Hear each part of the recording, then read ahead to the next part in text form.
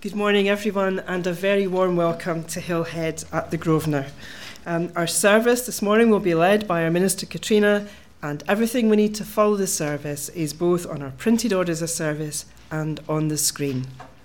As usual, please stay if you can and have some tea or coffee at the end of this service. Thank you, Anne. So we're sticking with the prophet Isaiah for our call to worship again this morning, and some words from Isaiah chapter 11.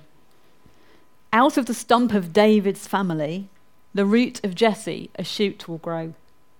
Yes, a new branch bearing fruit from the old root.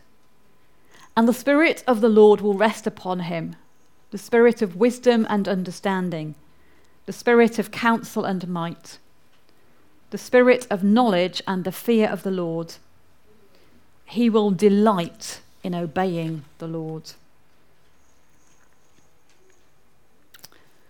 So just invite those who are going to help us to light our candles to come forward. Boys, are you coming forward? Because we kind of need you. So we're going to start with the words that are printed on the sheets, and then Elham will lead us through our dedicated readings for today, and then there are some more words on the sheet and on the screen. With those who are poor, we believe in life before death. With those who have nowhere to lay their head, we believe in life before death. With those who cannot rely on governments of the world community to help them, we believe in life before death. The prophet Isaiah says, "The people who walked in darkness have seen a great light. They lived in a land of shadow, but now light is shining on them."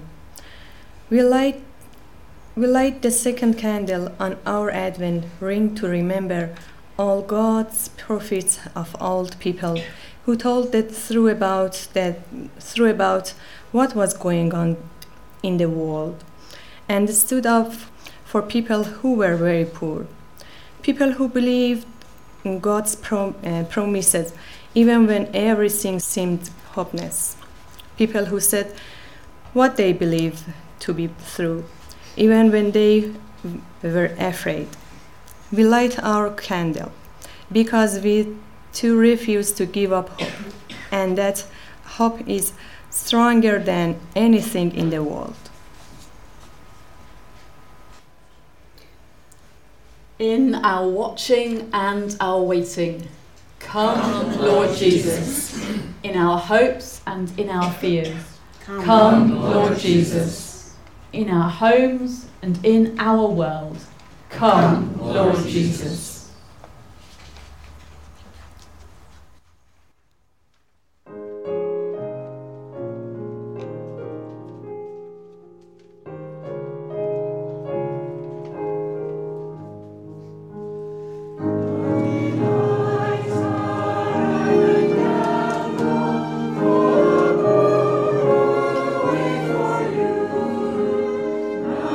Join them in our worship.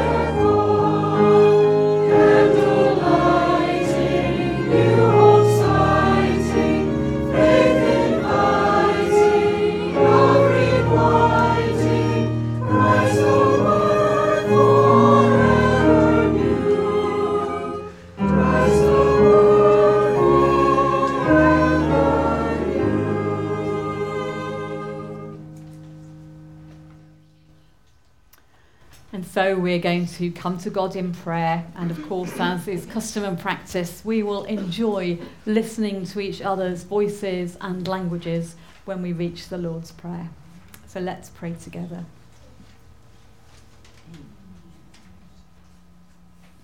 God of mystery, in the beginning, before time began, you spoke a word, and creation sprang into being. In the beginning, when everything was chaotic, your wisdom inaugurated order. In the beginning, when history began, word and wisdom together brought forth all things.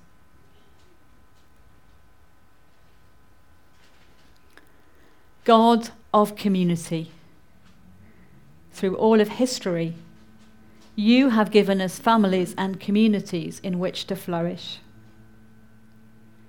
Through all of history, you have been part of our story, sharing our everyday lives and struggles. Through all of history, in all of life, word and wisdom together bring forth new things.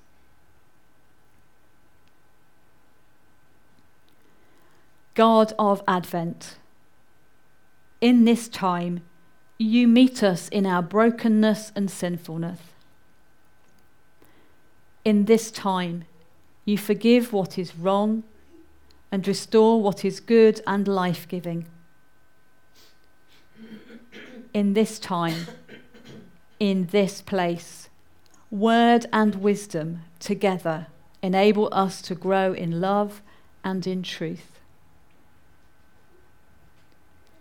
Mysterious, communal, adventurous God, active within and among us today, accept our praises and hear our voices as we share the words Jesus taught his followers, saying, Our Father, who art in heaven, hallowed be thy name. Thy kingdom come, thy will be done on earth as it is in heaven.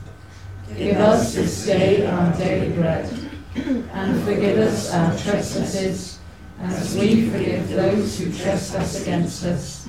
And lead us not into temptation, but deliver us from evil. For thine is the kingdom, the power and the glory, forever and ever. Amen.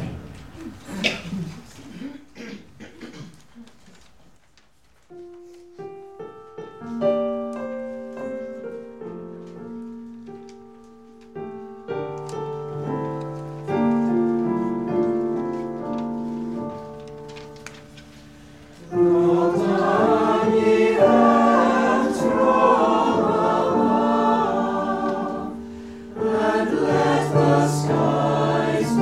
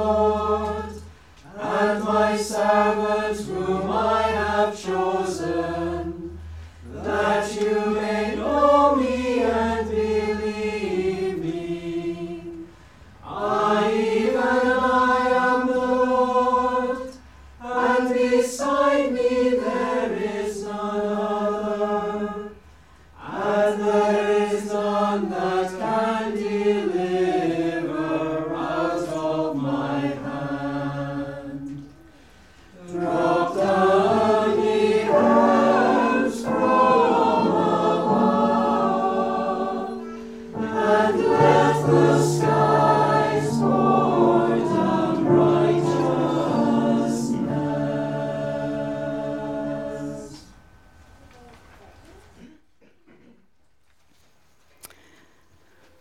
So who's been decorating their houses? Who's got their Christmas trees up? Few people. Who's got Christmas cards up? Few people. What else might you have? Who's got a wreath on the door? Or a few people, yeah? Lots of different things that we do to mark Christmas.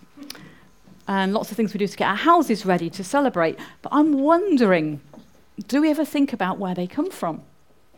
Do we just do them because we always do them? Hi, Caspar. Do we just put a wreath up because we always put a wreath up? So I thought it might be just interesting to look at some pictures this morning and see what we can remember. I did all my research and then I didn't write it down, and I've got a brain like a sieve. I have a book at home that was one of the first theology books I had to read, and it was called Europe, Was It Ever Really Christian? By a man called Anton Wessels. It was very dull, but it was really interestingly dull because it talked all about all these customs and how they actually predate Christianity by a long, long, long time. So holly grows in the winter, and it's red and it's bright and it feeds the birds, and we'll come back to see how that's found its way into our thinking a bit later on. Who likes a nice warm fire in the winter? Anybody got a real fire in their house? It's a shame, isn't it? Who's ever heard of a Yule log?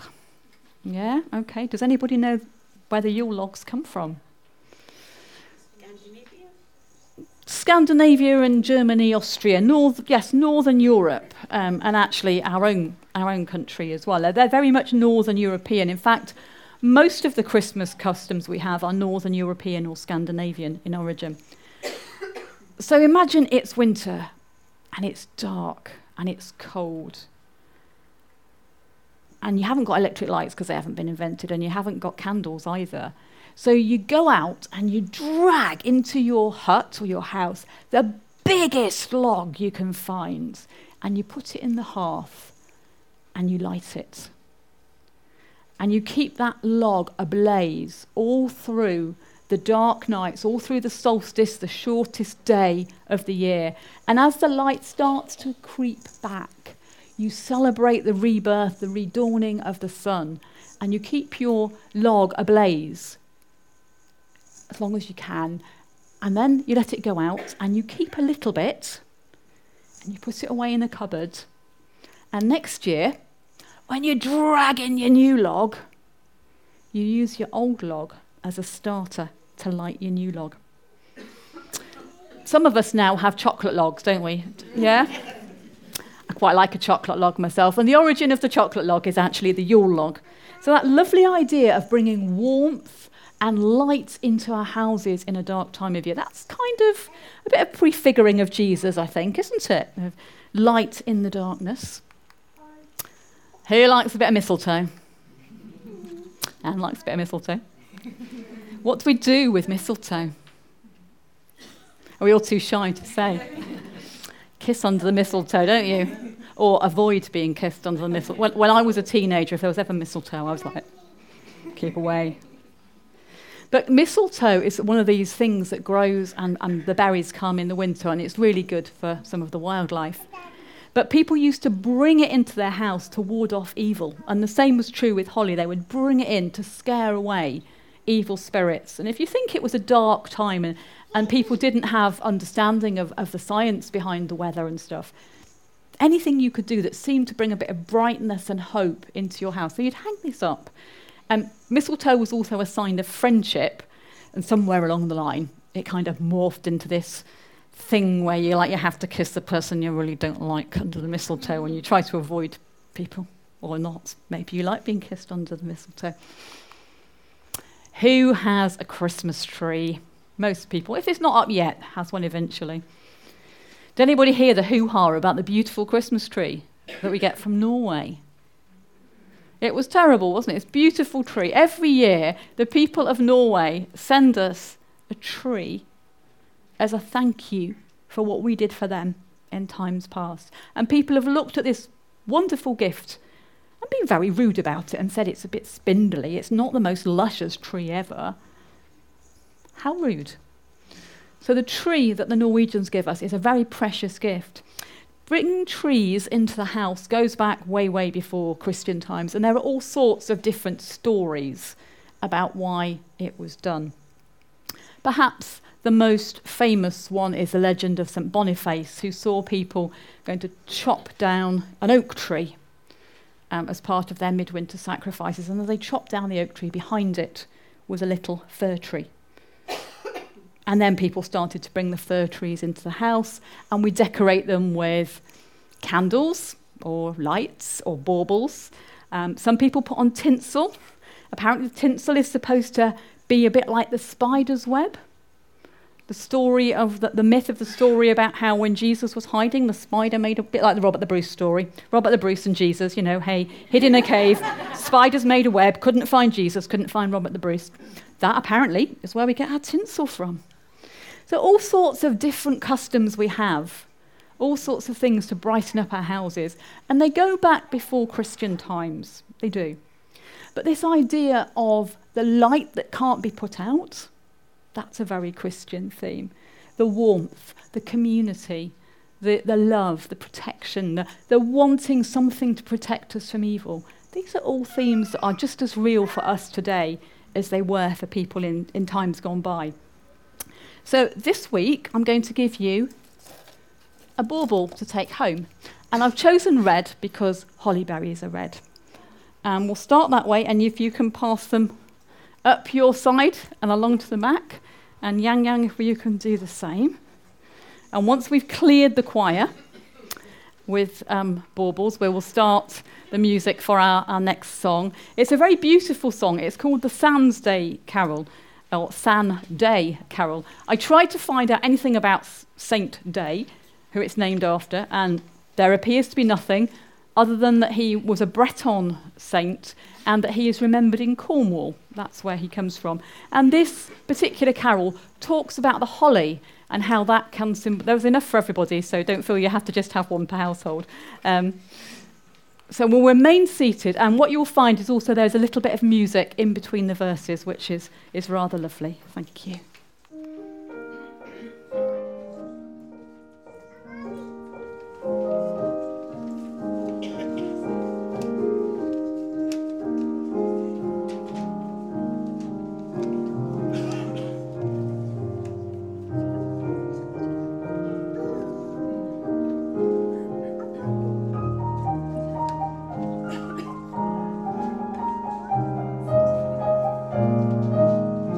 Oh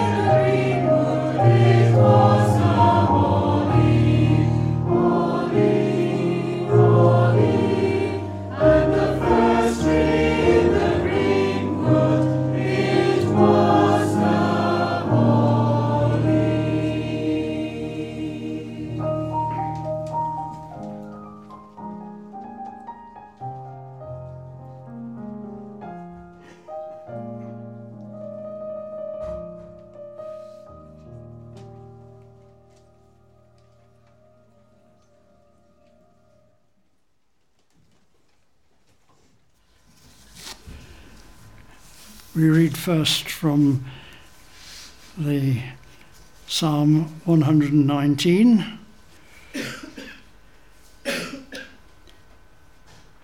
How can a young man keep his life pure? By obeying your commands. With all my heart I try to serve you. Keep me from disobeying your commandments. I keep your law in my heart, so that I will not sin against you. I praise you, O Lord. Teach me your ways. I will repeat aloud all the laws you have given. I delight in following your commands more than in having great wealth. I study your instructions. I examine your teachings. I take pleasure in your laws. Your commands I will not forget.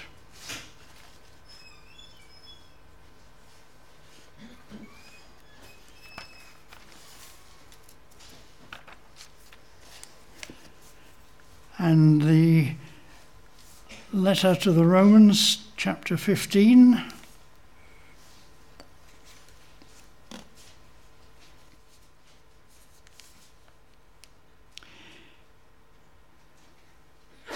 Everything written in the Scriptures was written to teach us, in order that we might have hope through the patience and encouragement which the Scriptures give us. And may God, the source of patience and encouragement, enable you to have the same point of view among yourselves by following the example of Christ Jesus, so that all of you together may praise with one voice the God and Father of our Lord Jesus Christ. Accept one another then, for the glory of God, as Christ has accepted you. For I tell you that Christ's life of service was on behalf of the Jews, to show that God is faithful, to make his promises to their ancestors come true, and to enable even the Gentiles to praise God for his mercy. As the Scripture says, and so I will praise you among the Gentiles. I will sing praises to you. Again it says, rejoice, Gentiles, with God's people. And again, praise the Lord, all Gentiles. Praise him, all peoples. And again, Isaiah says, a descendant of Jesse will appear. He will come to rule the Gentiles, and they will put their hope in him. May God, the source of hope, fill you with all joy and peace by means of your faith in him, so that your hope will continue to grow by the power of the Holy Spirit. And from the first chapter of St. John's Gospel, Before the world was created, the Word already existed. He was with God, and he was the same as God. From the very beginning, the Word was with God. Through him, God made all things. Not one thing in all creation was made without him. The Word was the source of life, and this life brought light to mankind. The Word became a human being and, full of grace and truth, lived among us. We saw his glory, the glory which he received as the Father's only Son.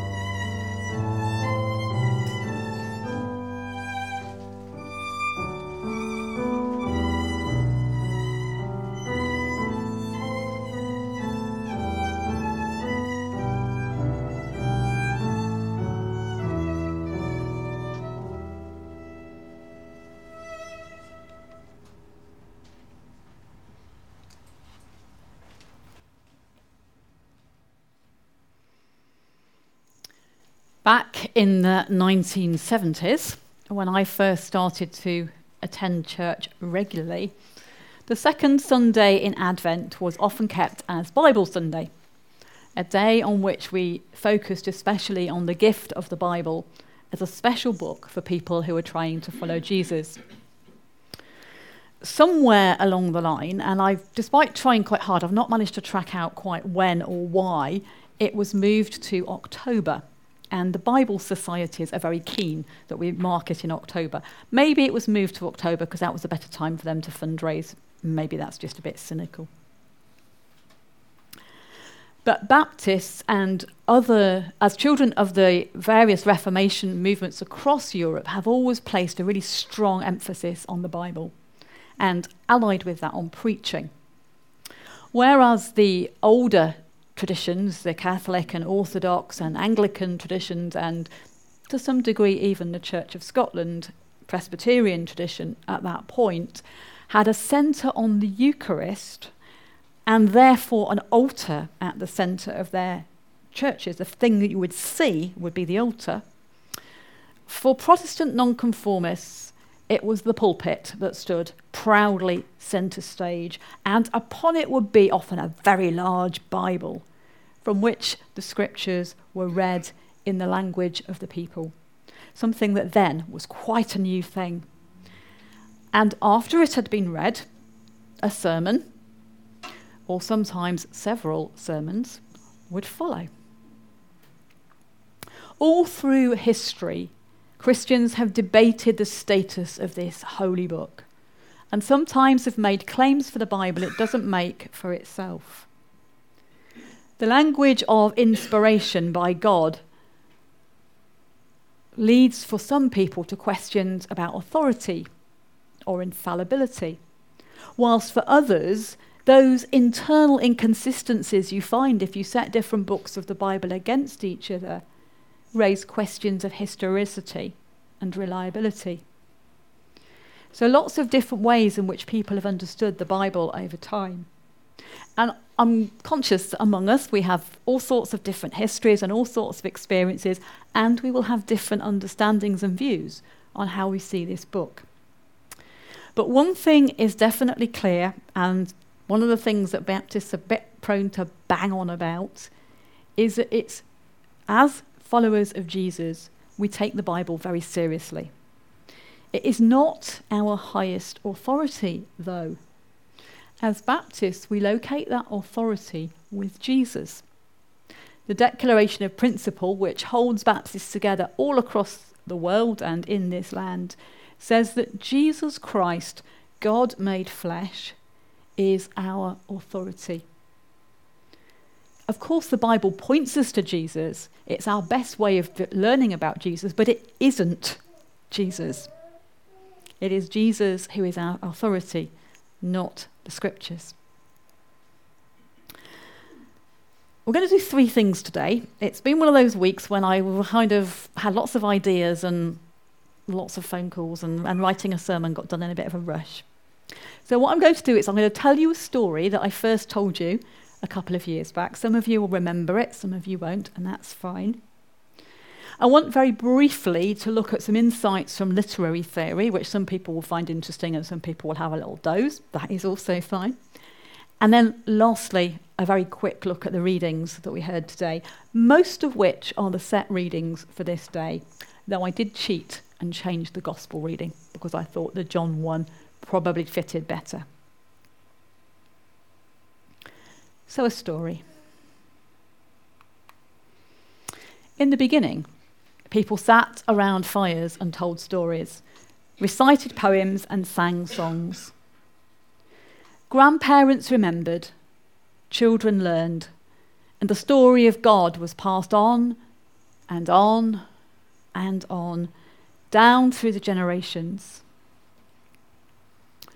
The time came when there were so many stories to tell and so many songs to sing that people started to record them. Learned men, and it was men back then, would carefully copy the words onto special scrolls which were treasured for the stories they contained. By the time Jesus lived, many scrolls of these stories and songs had been collected, and they had been translated from Hebrew into Greek. Synagogues had their own copies of the scrolls. Boys would go to school where they would learn to read, and it was a real honour to be invited to read from the scroll on a Sabbath. Jesus told lots of stories, and he taught many things. People came to listen to him, and they would go home and tell their family and friends what it was that they'd heard. Most people, of course, couldn't read, and hardly anyone could write. So the only way to keep the stories alive was to sit around the fire and tell them, just as their ancestors had done before them. As the stories of Jesus spread far and wide, a missionary called Paul began to send letters to the believers in the places he visited. These letters were read out to everyone who was there and then put away very safely. But what they loved best was to retell the stories of Jesus. As time passed, the people who had met Jesus grew old, and other people realised that the stories could so easily be lost. So they started to collect the stories and write them down. And 4 collections of these stories were especially treasured. We nowadays call these the Gospels. Time passed and the church grew and spread. A couple of 100 years went by and people started to wonder, out of all the books and letters, which were the important ones? The ones that told the story of God in and through the life of Jesus. There were a lot of disagreements, but eventually they decided which ones they wanted to include in the Bible. For hundreds of years, Bibles were written in Latin and hidden away in monasteries. Monks would carefully copy out the words, adding beautiful patterns and pictures. But still most people couldn't read and didn't understand Latin, so they had no idea what the priest was reading to them. And sadly, they most probably didn't get to see the pictures either. Over many centuries, people began to translate the Bible into their own language, including several on our own island. About 500 years after the time of Jesus, Caedmon was a monk in Whitby Abbey in Yorkshire. And he used songs in his own language to share the stories of Jesus. Around the same time, another monk called Bede carefully translated the whole of John's Gospel from Latin into his own language. Then, King Alfred of Wessex, inspired by his wife Judith, translated parts of the Bible into Anglo-Saxon. It was around 1,000 years after the books of the Bible were agreed that one of the most famous Bible translators of all time, John Wycliffe, translated the whole Bible into English as it was then spoken. And all of it was written out by hand. Suddenly, things changed with an exciting new invention, the printing press. This meant it was possible to produce lots of copies of the Bible very quickly. For the first time ever, ordinary people could own a Bible. William Tyndale was the first person to publish an English language New Testament, but he had to flee to Antwerp to do so because the authorities didn't want people to have their own Bibles. And when the first copies arrived by ship, they were seized at the quayside and set on fire as soon as they arrived. Not deterred, Tyndale had smaller copies made which could be hidden inside sacks of flour. Maybe he was the first Bible smuggler. Soon afterwards, Miles Coverdale produced the Great Bible, which was authorised for use in churches. He travelled to Geneva, where the pocket-sized Geneva Bible was produced and was used by many early Baptists. James VI started to think there were too many different versions of the Bible in use, and what actually was needed was one good translation for everybody to use. So the authorised version of the Bible was produced in 1611 and used almost exclusively in the English-speaking world for about 300 years. But in the last 100 years or so, all sorts of different versions of the Bible in English have been published. I think King James would have been horrified. This was totally not what he wanted. We have children's Bible stories books that tell the tales for a new generation. And that's before we even start to think how many different languages the Bible societies have now translated the scriptures into. And as the story continues, another technical revolution has arisen. There's Bible software on computers, tablets, and smartphones. Braille and sign language open up the scriptures to new groups of people. Access to the ancient stories becomes easier and easier. But here's the mystery.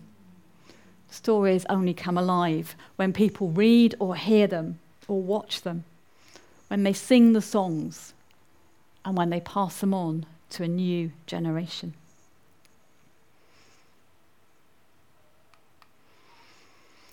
So a story. Now some theory. In Hebrews we are told, the word of God is alive and active. It's a verse that very often gets quoted. I'd like to suggest that insights from communication theory and literary theory can help us to think about what it means to say the word of God is alive and active. Over many years, I have worked several times and come across this model to help us think about how communication works. That somebody has a message they want to send to somebody else. And what they have to do is to code that message and transmit that message. And the other person has to receive it and decode it. We do that subconsciously, but I'm coding my thoughts, if you like, into words. I'm saying them through my voice. You're receiving them through your ears. Your minds are decoding them, and then you do whatever you do with them. So that's one of the theories about how we receive and pass on information. We all know, of course, that sometimes you get the Chinese whispers effect, and what the person sends isn't quite what you end up with. When I was studying theology, one of my favourite parts of the biblical studies, which probably says I'm most of it weird, was the literary theory. How we understand literature can be something we bring to how we understand the Bible. And it's a similar idea, really, to the communication model, that there is a real person who writes something and a real reader who reads it. These are two real people. But there's kind of a whole fuzzy area in between. And if we read a book, we can build up a picture of who they're writing for, the implied reader or the ideal reader. We can build up a picture of the writer who we never have met. When we read novels or books, we start to think what the person is like. So this is a model that's used for all kinds of literature, not sacred literature. It's a secular model. Of course, for us as Christians, there is this mysterious extra element of God's Spirit. Where does God's Spirit act in this?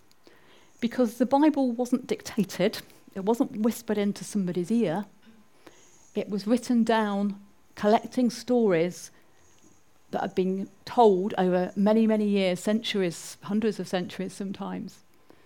But we believe that God's Spirit inspired the people that wrote them down. And that even though we can never meet those real people, and we will never know for certain their names, we as the real readers are also inspired by God's Spirit. God's Spirit helps us to understand and interpret those scriptures. So what does that mean? What does any of that mean?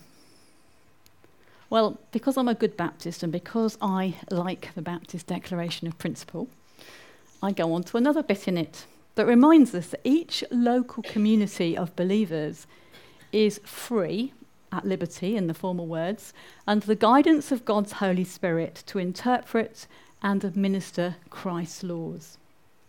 In other words, you don't have to understand any of that theory. You don't have to have done a theology degree. All of us together, as we listen, as we reflect, as we read, God's Spirit works in us and helps us to understand what we read and tease out the truths that are true for us. Truth. Pilate wondered about that, didn't he? And in post-modernity, which is apparently where we are now, the idea of big truth, the meta-narrative, absolute truth, is not very fashionable. So are there timeless truths? Are there things that aren't just kind of woolly and I'm my truth or your truth? And can we find hints of those in the Bible? I think the answer is yes. But I think they're at the level of principles and themes, not absolute thou shalt do this or thou shalt not do the other. So I'm going to share very briefly, because time is running away from me, a few thoughts on the readings that we heard read for us this morning.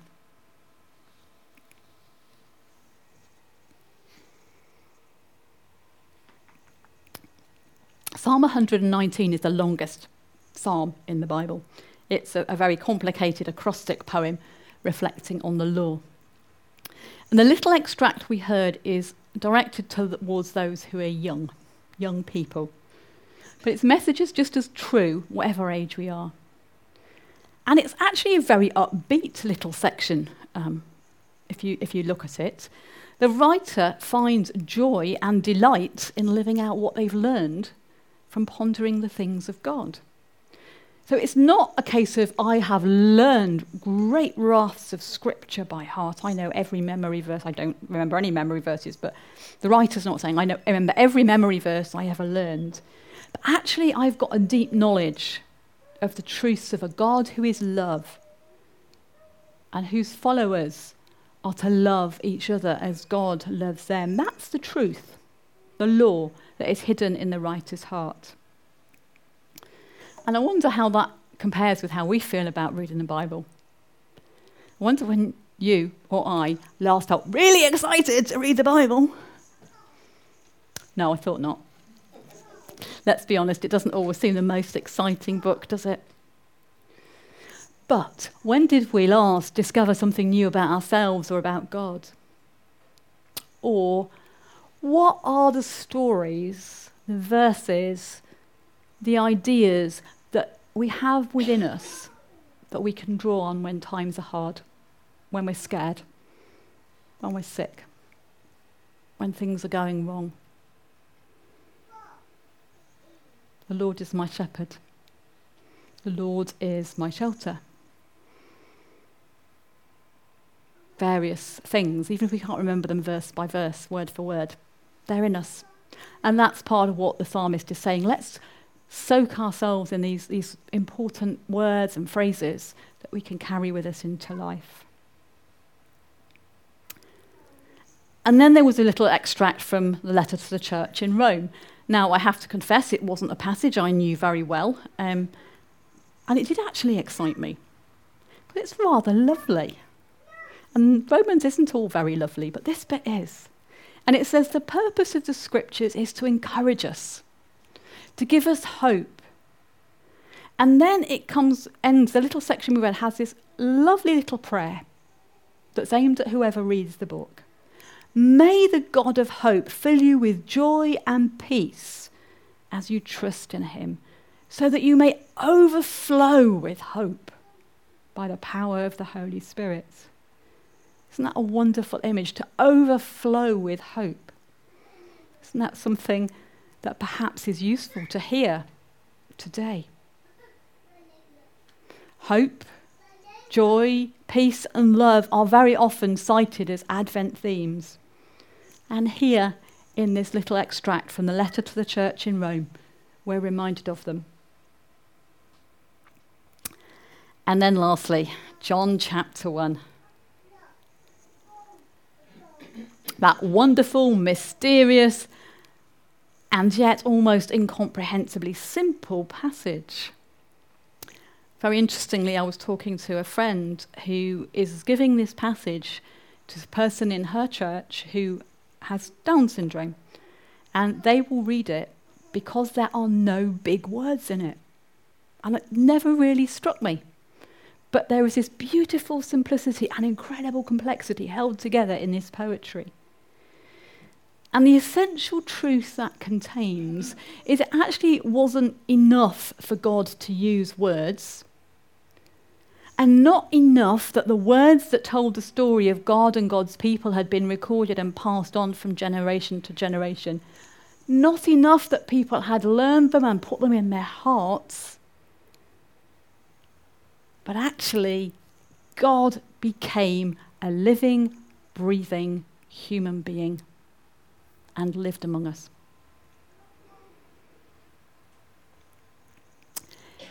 It has been said by cynics that the Word became flesh and dwelled among us, and the church has turned it back into words. That we've lost sight of the heart of the gospel and have made it all about rules and rituals, and I guess there probably is some truth in that. But this is Advent. This is the time when we enter that ancient yearning for Messiah to come. And these words, however they've reached us and however we understand them, point us to the Christ who redeems all things, renews all things, recreates all things. Dare we tweak the words of the psalmist and say that we have God's living word, even Christ's Spirit hidden in our hearts, teaching us how to love, transforming us ever more into the divine likeness, and sustaining us in all seasons of human experience. The Word of God, made flesh in Jesus the Christ, is alive and active. And we glimpse something of that as we engage with and reflect upon the book of books we call the Bible.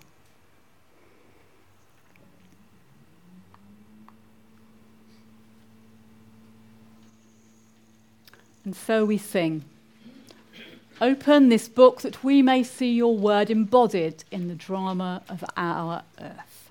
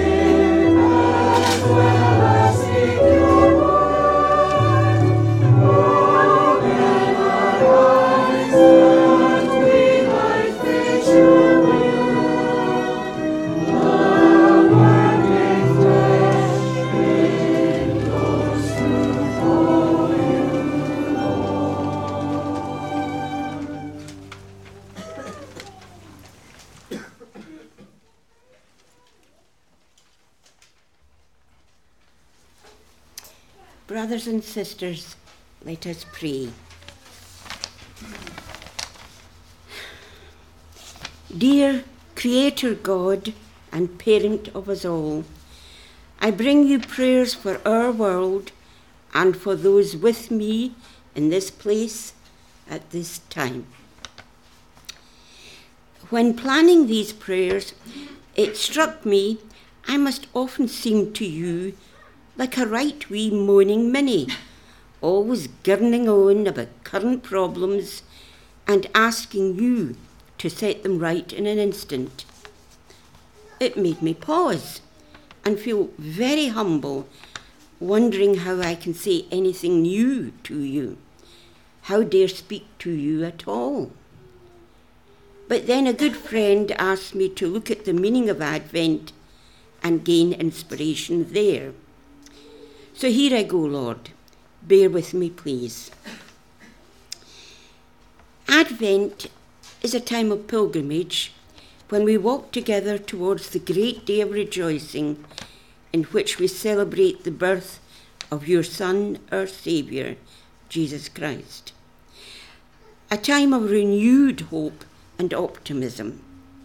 So, with that in mind, I pray that the coming election has a workable outcome which will facilitate getting rid of the millstone around our necks.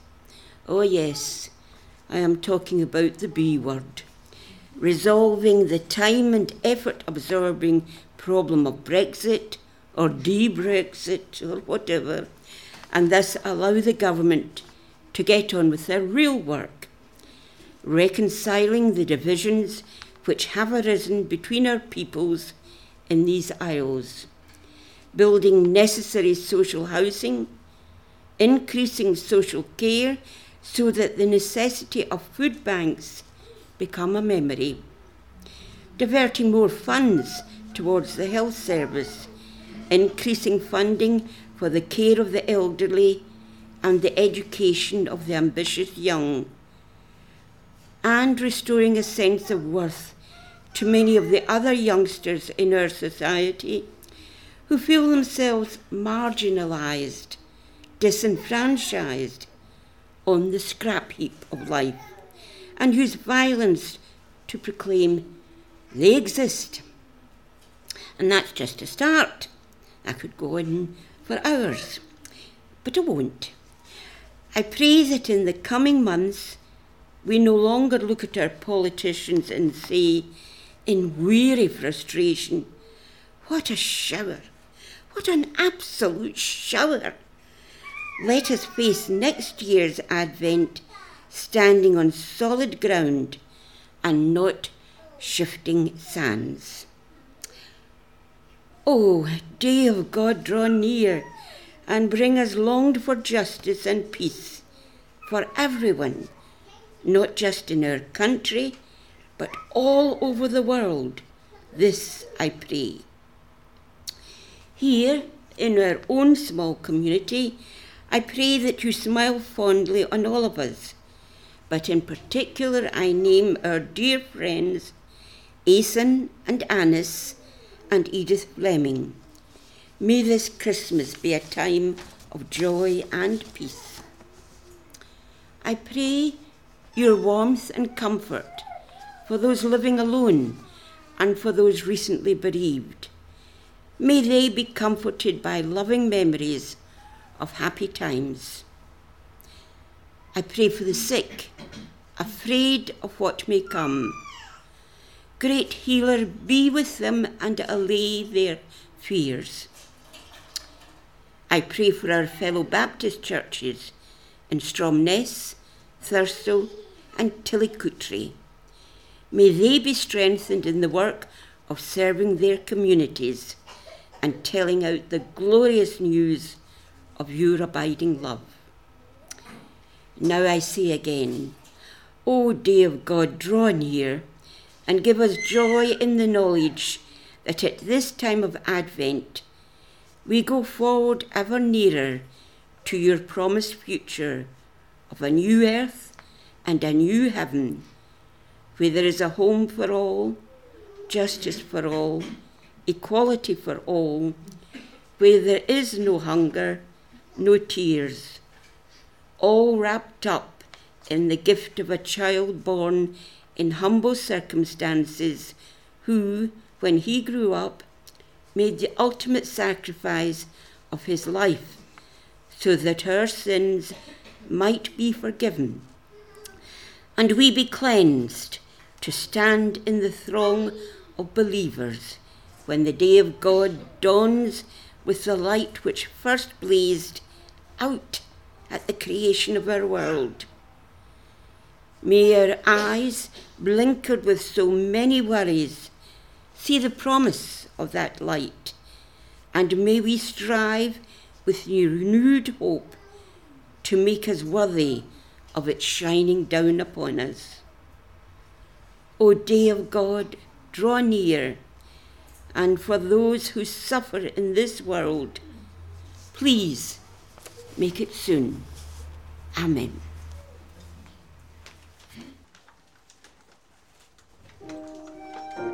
Blessed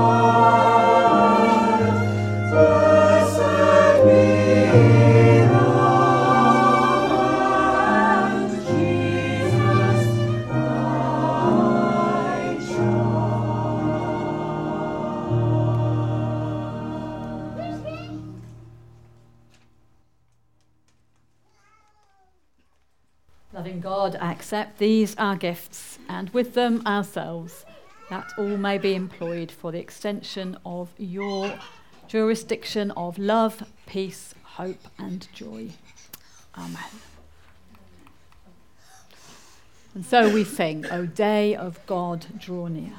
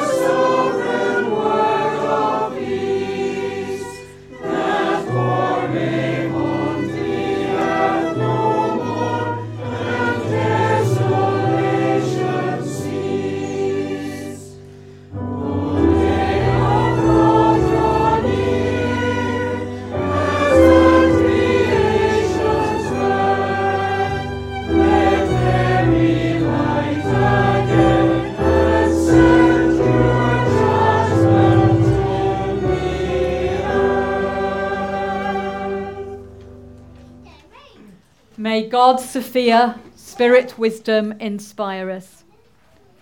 May God's Christ, cosmic word inform us.